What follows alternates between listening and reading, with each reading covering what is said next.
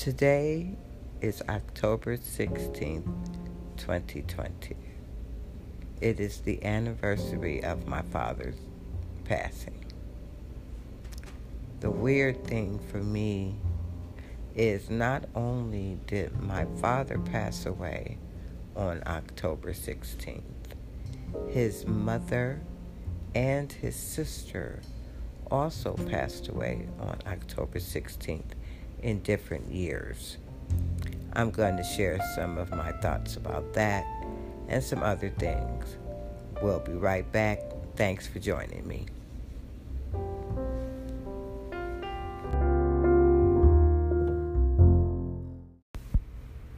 I had a strange relationship with my dad. I was the third child born, but I was the first girl, and I had two brothers over me. And my father, to me, was my hero.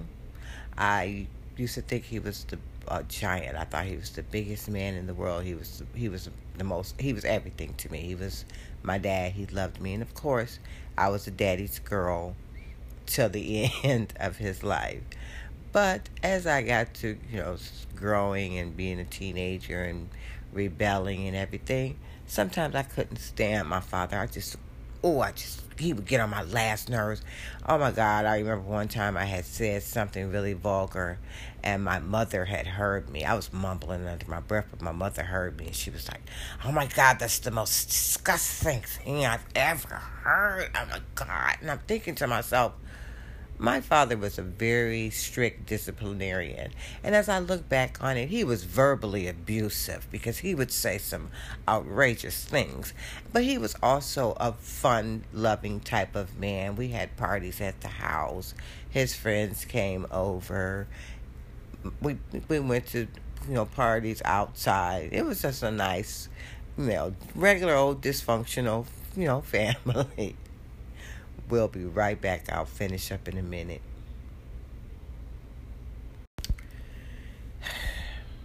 My father, like I said, he was a different type of a guy. And I remember one time I had went on a date, and oh my God, when I came back, I had unlocked the door, but he had the chain on the door. So, of course, I must have been late or something. But he opened the door and he put a gun to my head and he said, "Don't be staying out late like a whore," or something like that. And I was like, first of all, this is my father. Okay, wait a minute, hold up. You just pulled a gun on me. What the fuck? And that made me lose any respect I had for him. I lost it. It was at that point. And I think for years, I resented him for it because he used to, when he would yell at us or fuss at us, he would curse and stuff, but he would always line us up in age order and, be fussing back and forth. But he had always taught us that when someone is talking to you, you look them in the eye. So here he is berating us and cursing at us and whatever we had done, and he was just making us feel less than, like parents did back then. And I was looking him in the eye, and as he was fussing, my brothers and sisters, they had their heads down and being defeated. But I'm thinking inside of my head, and I think maybe at that time I was maybe about 12 or so, and I'm thinking inside of my head, you must be talking to them. You are not talking to me like that. Excuse you, sir, who are you? Who are you? Now, of course, I don't say a word. I'm just thinking this. We'll be right back after this message. Now, you're probably wondering, where was my mother in all of this? She was the typical 1950s housewife. She stayed home, took care of us kids, and, I took care of my dad and the house, and my father worked, and, she took care of us, and, she was a housewife. And I remember her, when I was about 12, she was like, "Well, what do you want to be when you grow up?" And I was like, I have no idea. I don't know. I don't know. Maybe a gypsy.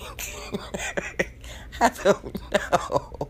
And she was like, a gypsy. What's wrong with you? Don't you want don't you want to be a housewife? And I thought in my little 12-year-old mind, let's see, being a housewife means that you have some kids and you have a husband that tells you what to do, and then you tell the kids what. Nah, no thanks. I'm not really interested in that housewife situation. But in 1972, times were different than they are now. I mean, kids were, kids weren't having kids, and if they were, it was on the hush hush, and it was just a different time. But anyway, as life went on, sometimes I did wish I said, my father would do something to just upset my whole day or whatever, and I would say, I can't wait till you die. I can't wait till you die. And I wouldn't say it out loud, but I would think it to myself, when you die, okay, yeah, because I would just be so mad. And it's like, yeah, whatever, whenever, when you die, yeah, we're going to see. Yeah, I can't wait till you die. And then one day he died. We'll be right back. Well, the day before my father died, he died from congestive heart failure. And he was actually a premature baby himself. So it was a miracle. They didn't even expect him to live in 1932. They didn't expect him to live. So my father was a survivor. And he, was the son of a sharecropper. And he was a rebel in his time, But I didn't know my dad as a child, of course. But as I learned about his life while he was ill in the last days, it changed my perspective of him. And I had regained my respect throughout the years.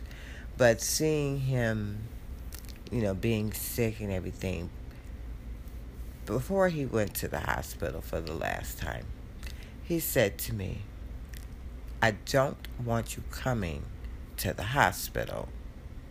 I don't want you to see me like that. And I was like, oh, Daddy, I'm going to come. He's like, no, I don't want you to come. And I said, okay, Daddy, I won't come, But I knew I was going to go, right?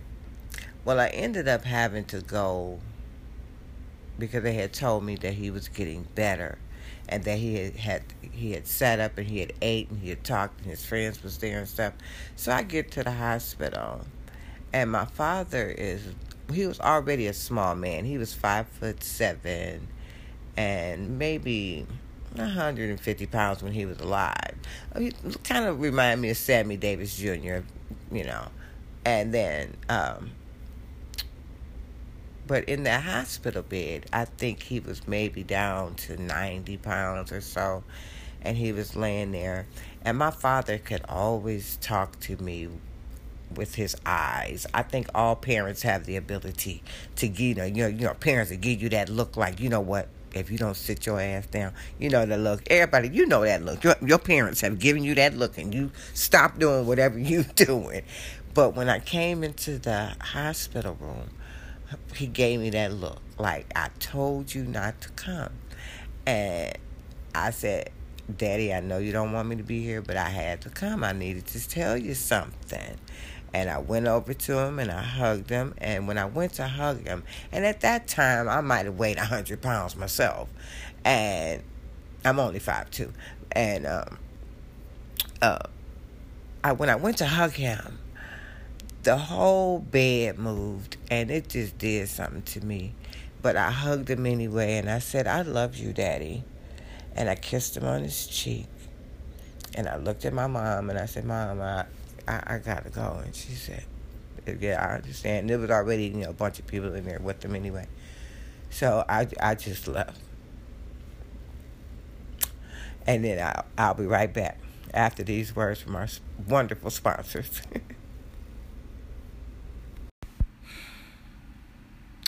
That laughter that I did at the end of my last segment, that was nervous laughter. I do that occasionally because that last day for me was like a whole beginning of a whole new.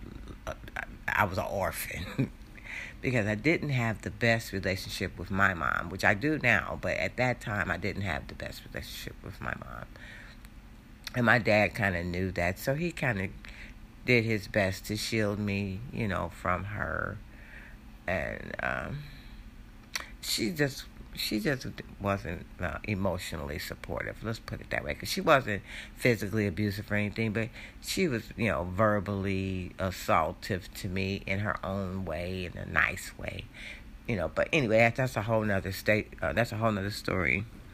And she is still alive, so I don't want her to say nothing to me about it. So I'm gonna continue with the ending of this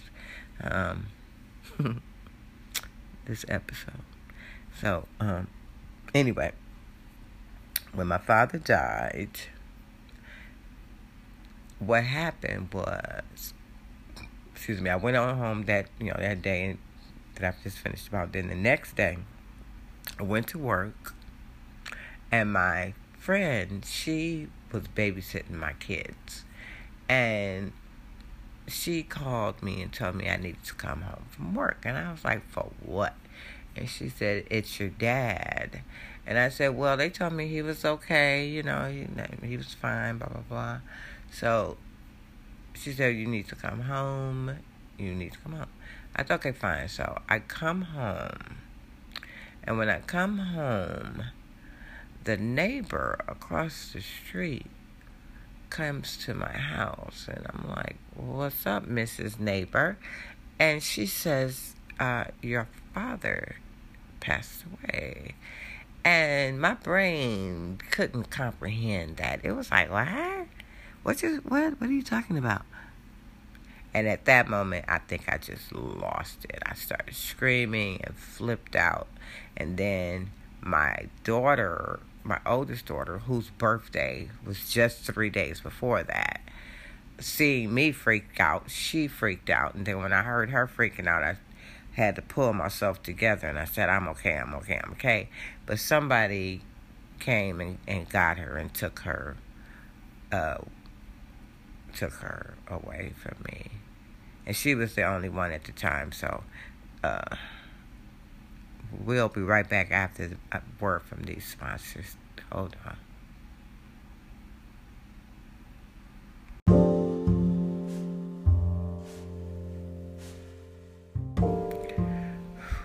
That was 1993. My father got to see my oldest daughter and my son, but he passed away before my youngest daughter was born. And he passed away before I got married, but he knew I was engaged, and he had a conversation with him before he passed away. But that was 1993, and it's 2020. And my father always said, don't let no illnesses defeat you. If you don't get sick, if you do get sick, you fight it. And he always told me, you don't give a man nothing but your love. And he always told me, a man knows he's a man.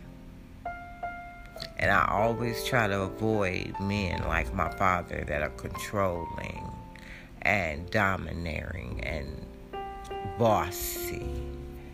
But I still love my dad, and I will always love my dad until the end of time.